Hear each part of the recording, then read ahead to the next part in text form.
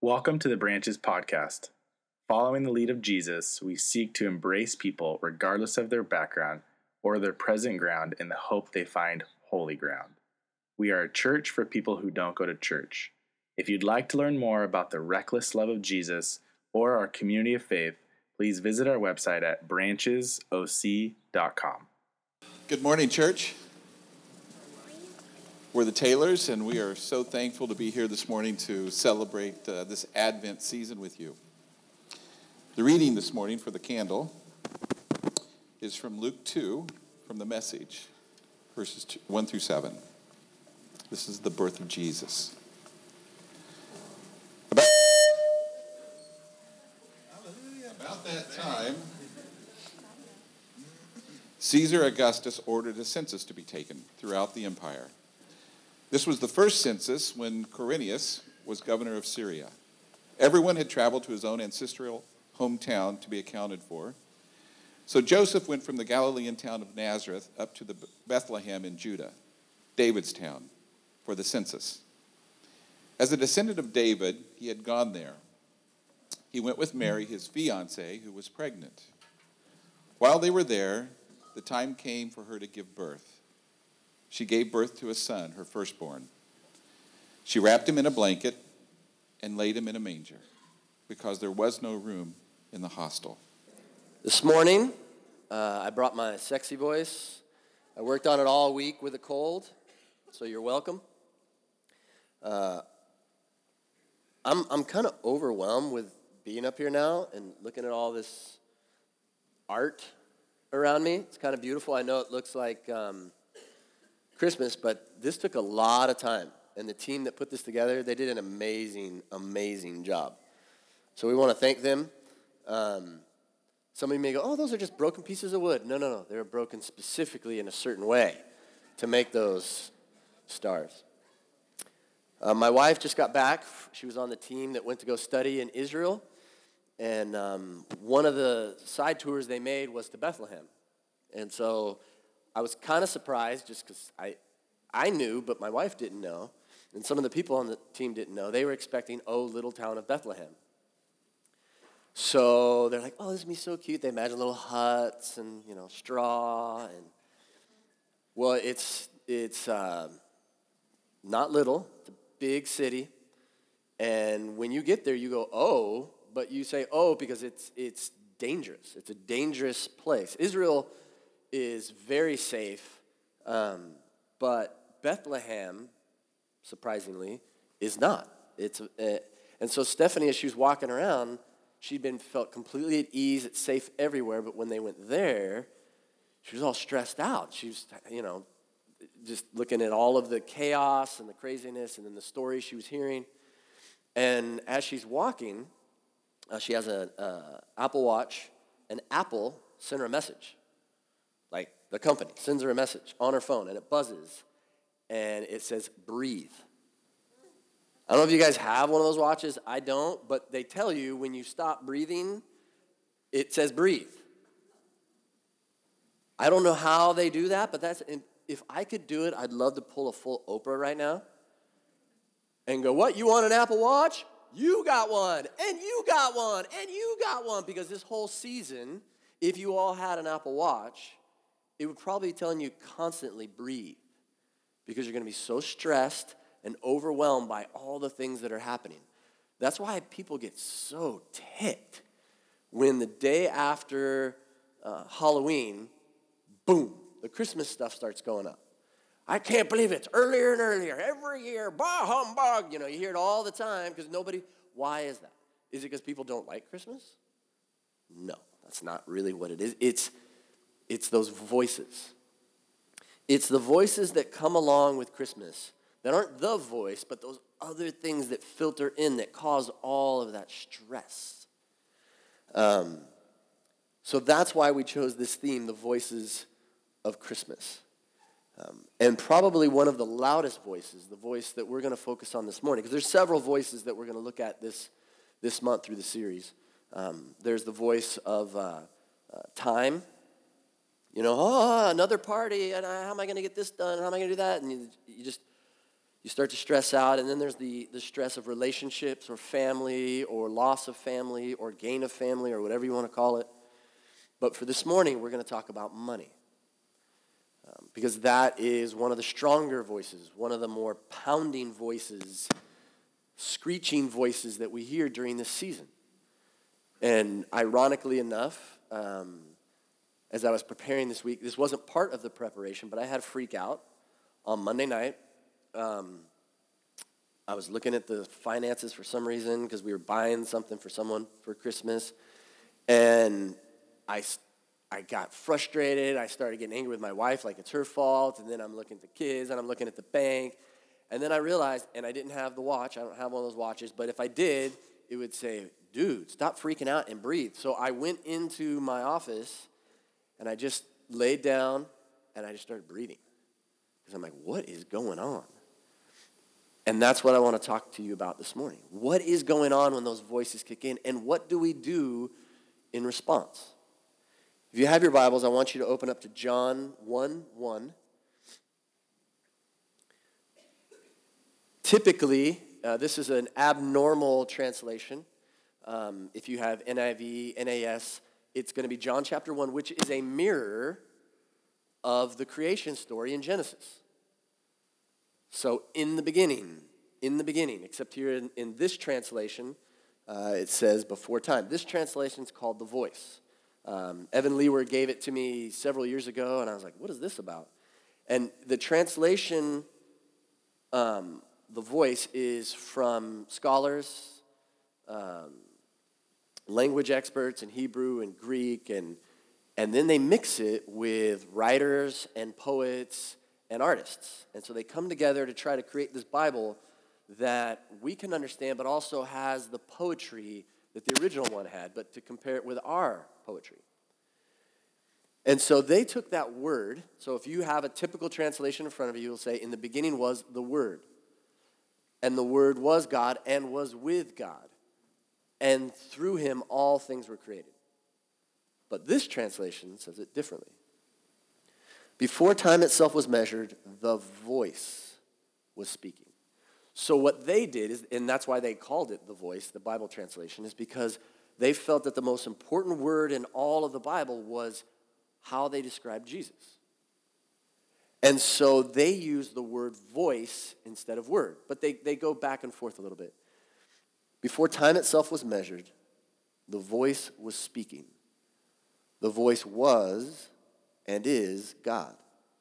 This celestial word remained ever present with the Creator. His speech shaped the entire cosmos. Immersed in the practice of creating, all things that exist were birthed in him. And the reason they chose the word voice to translate is because the original word is logos.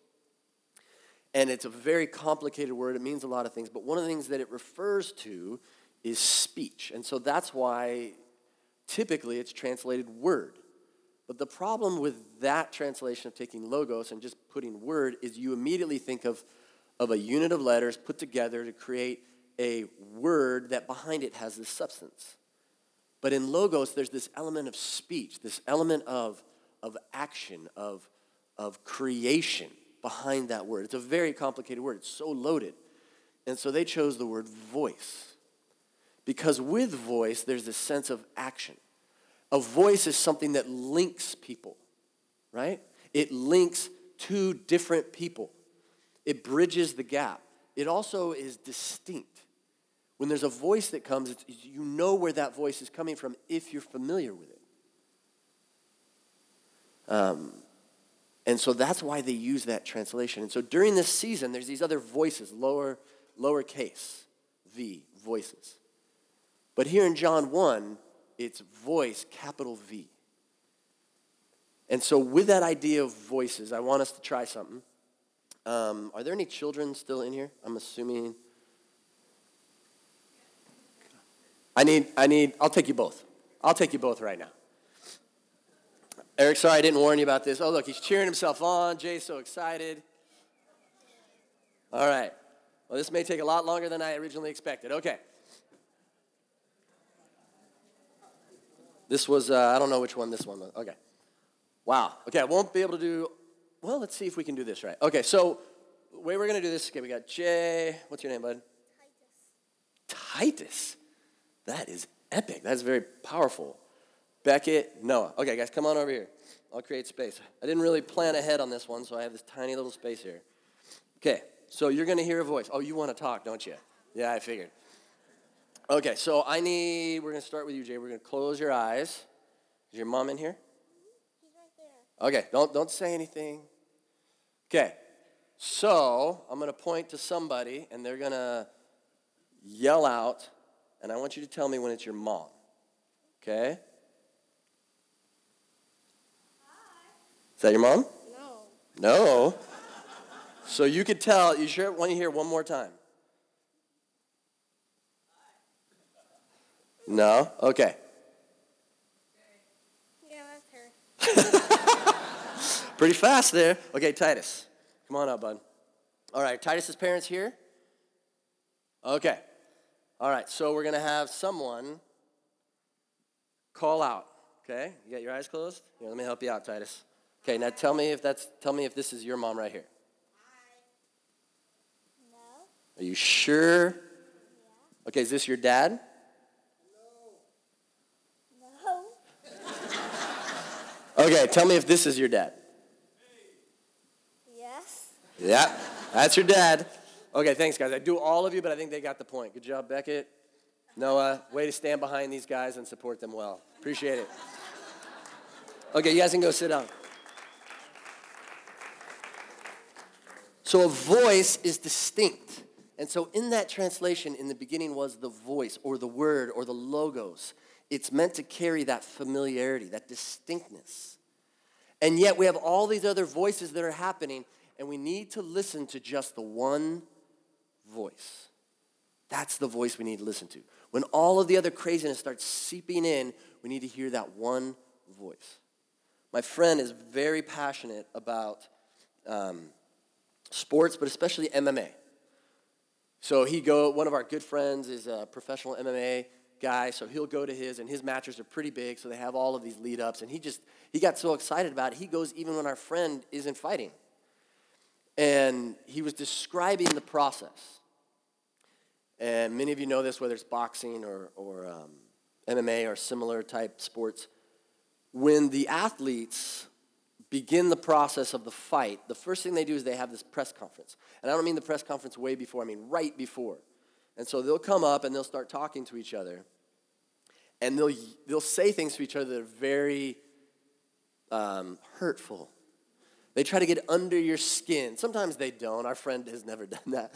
But some of them will say things and say painful things like, oh, you must have been beat like a child. Your mom didn't love you. All these horrible voices, and they're just projecting them because they want to bring them down. They want to stress them out. They want to throw them off their game. So then they have to deal with that set of voices. Then when they leave there, they go somewhere else, and they get ready to walk into the arena. And as they're walking into the arena, then everybody's in there, and you hear all the voices. And as you're being led through, you're surrounded by voices that you can hear up front, and they're yelling either support and encouragement or, you suck, you're going to die, whatever. There's these voices, and it's surrounding you. It's voice, voice, voice, voice. And so one of our friends was coming down, and then he got up into the ring, and he was kind of new to fighting. And so he got into the ring, and the coach got him in the corner and grabbed the side of his head. And he said, I want you to hear me. And the guy was kind of staring around because all of this stimulus was happening. And he said, look, we talked about this before, but the other guy likes to jab and then kick. So you need to shift, duck, and then kick, right? Shift, duck, and then kick. And then he said this. He said, now I need to make sure that my voice is the only voice you can hear right now. So say it to me. Shift, duck, kick. Okay, say it again. Shift, duck, kick. Repeat it.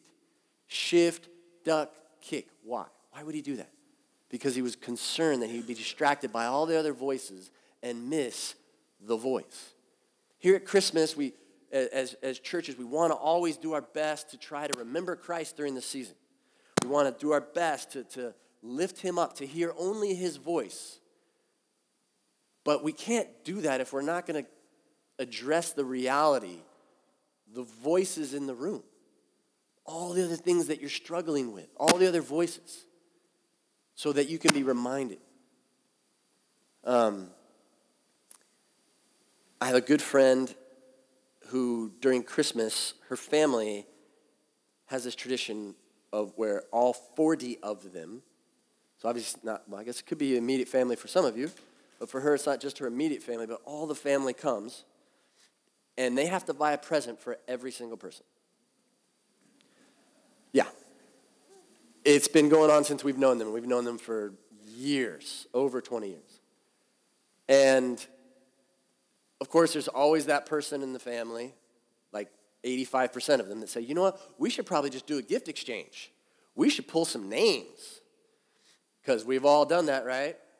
But then there's always that one person, no, this is our tradition. And all it takes is the one person to say it, and then it's toast. And everybody's frustrated with that person, but the tradition keeps going. So for her, she's just giving in. She's like, this is what it is. I'm going to freak out. But that's one of the voices. She has to start in November. She's got to plan it all out.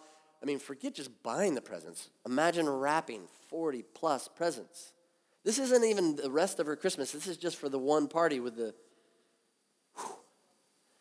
I have other friends that during the season, as we've talked about last year. And a few of them said this, and and it's one of the things you don't talk about, so they had to be good friends that would share this. But they said, last year, we just didn't have any money for presents.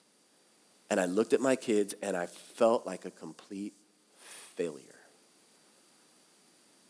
Huh? How did this happen? We're not going to get into the history of Christmas, but I can tell you this. Christmas, as it is now, is pretty new. It's within the past couple hundred years. That doesn't mean it's bad, but we can lose our way. What I want you to do is I want you to open up your Bibles. I want you to open up to Luke chapter 12. We're going to bounce around there a little bit.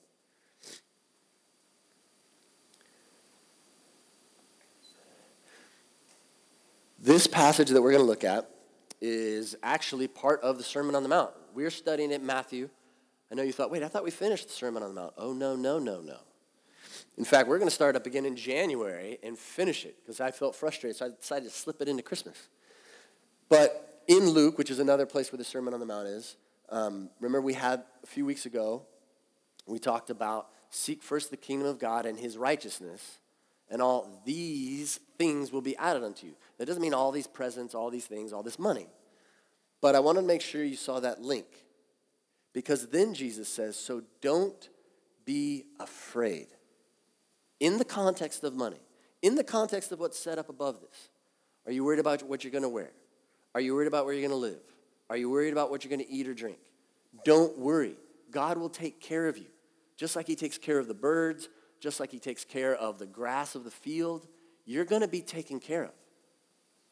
So don't be afraid, little flock, for it gives your Father great happiness to give you the kingdom. If during this season you start hearing all those other voices, I want you to hear your coach, your God, grab you by the side of the face and say, don't be afraid. Repeat it to me. Don't be afraid. Passage goes on. Verse 33, sell your possessions and give to those in need. This will store up treasure for you in heaven, and the purses of heaven never get old or develop holes. Your treasure will be safe. No thief can steal it, and no moth can destroy it. Notice that it says to sell your possessions and then give to those in need, or to give to the poor, or to give to charity. We have this thing where Christmas, I like what this one unknown author said. He said, Christmas is the season when you buy this year's gifts with next year's money. You know what I'm talking about? How many of you start firing up your American Express or your Visa, and that creates this stress? Why? The Bible's very clear about it. The borrower will be slave to the lender. So don't borrow to give presents to people. This says sell your possessions. Sell what you already have. And if you don't have it, you don't give it. But the problem with that is we hear the voices of other people. They're not even saying it. We just put that sound coming through their voice. What, you're not going to provide? You're not going to do this? You're not going to do that? Everyone else is doing it. Why aren't you doing that? And so, as Galatians 1:10 warns us, are you now trying to earn the approval of man or of God? Because this is not how God designed us to give. Giving is beautiful. I used to be the king of bah humbug because I couldn't understand the whole present giving thing. But when you start to get away from how we've perverted it and look at the core of it, to give to someone, it's beautiful. Well, it's just a t-shirt, it's just a watch, but it doesn't matter. It's where it comes from. But it can, if it comes out of love and not obligation, not trying to earn people's approval, not trying to impress, but if it comes out of love and it comes from what you already have. Let's face it, it's not realistic for you guys to go, okay, let's go to Craigslist. I'm hitting it hard. I'm going to provide everyone's presents because I'm selling stuff. You're probably not going to make it in time, right? That's not the point. The point is that you give of what you have, what you don't have. And when you try to give of what you don't have, you will be stressed, you'll be overwhelmed, and your watch is going to go off and say, breathe. And no matter how much you breathe, you're still stuck in that situation. When God gives us clear direction in his word to not borrow and give from that, then we can't expect him to come in and fix everything. You're going to have to deal with the stress from not trusting him and not doing what he tells us to do. Yeah, but you don't understand. You don't know what I'm going through. For real? So we talked about this before. Every time that we have the scripture reading, it has a point. It has depth and it has background. And so we're doing the Advent candles, and you're like, oh, it's Christmas. We better do the obligatory Christmas time. Little verses. All right, so they're going to Bethlehem, and then there's Joseph, and there's Mary, and there's no room for them. And so think about someone that knows about being poor. It's Jesus. Imagine the stories being brought back. Remember that time, Joseph? Because here's the deal.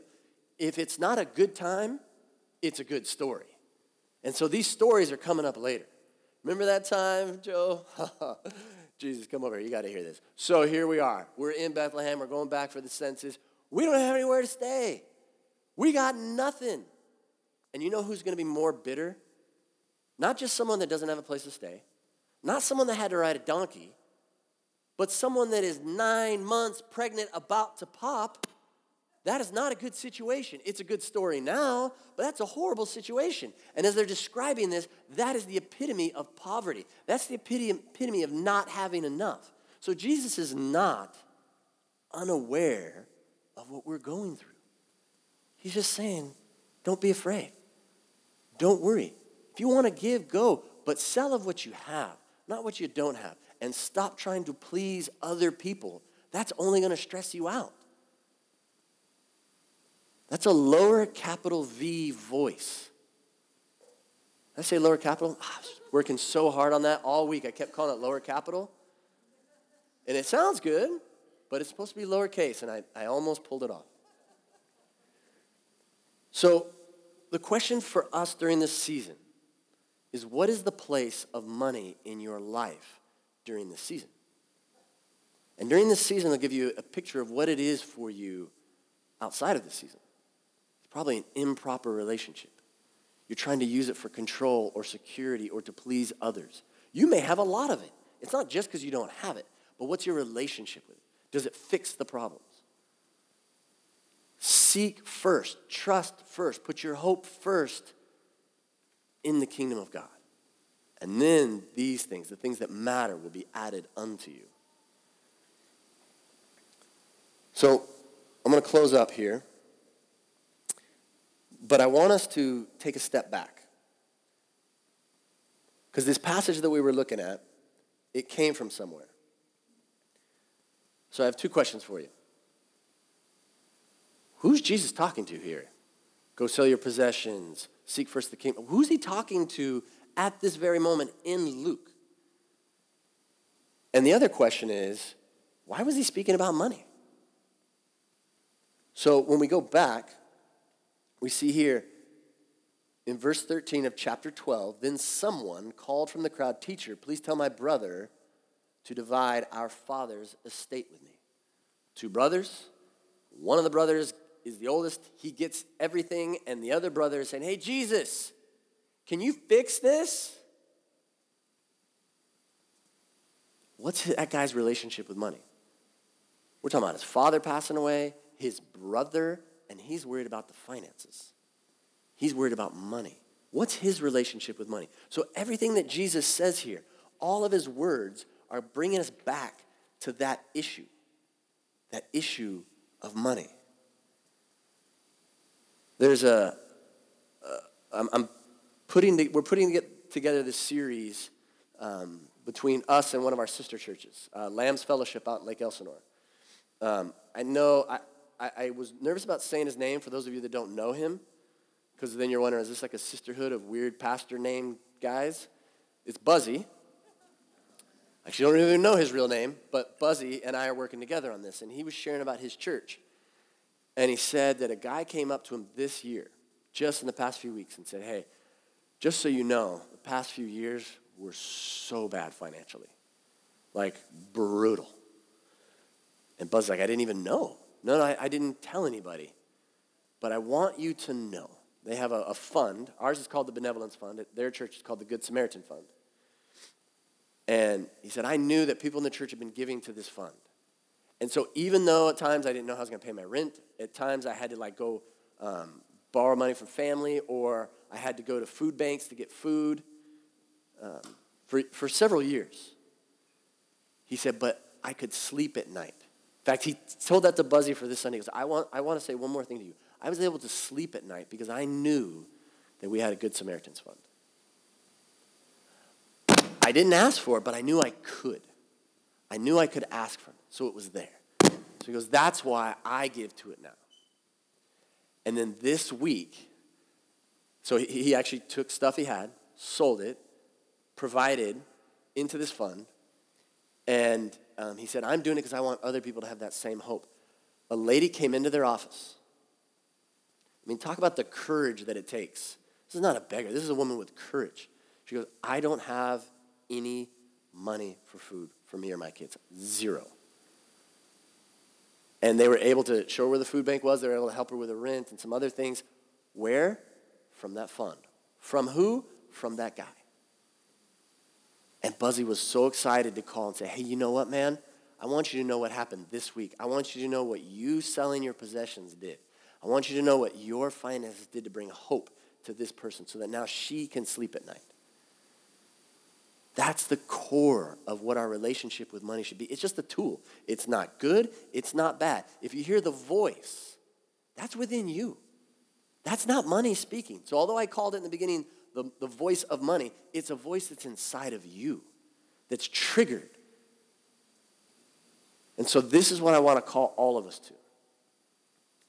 I want you to hear just the voice. I know I wanted to offer you Apple Watches earlier. If I could offer this, I would come and grab each of you by the side of the head. And I would say this. You know what? That voice, it's going to come. That fear, it's going to come.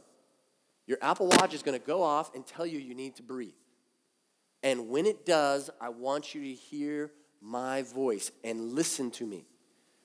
This is what I want you to do. Don't worry. Don't be afraid. Give only what you have out of love. Not fear, give it out of love. You think I'm kidding? Repeat it back. I need to make sure that you're hearing his one voice. Don't worry.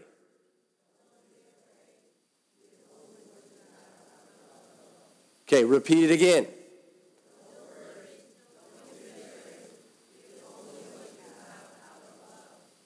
That fear is going to hit you.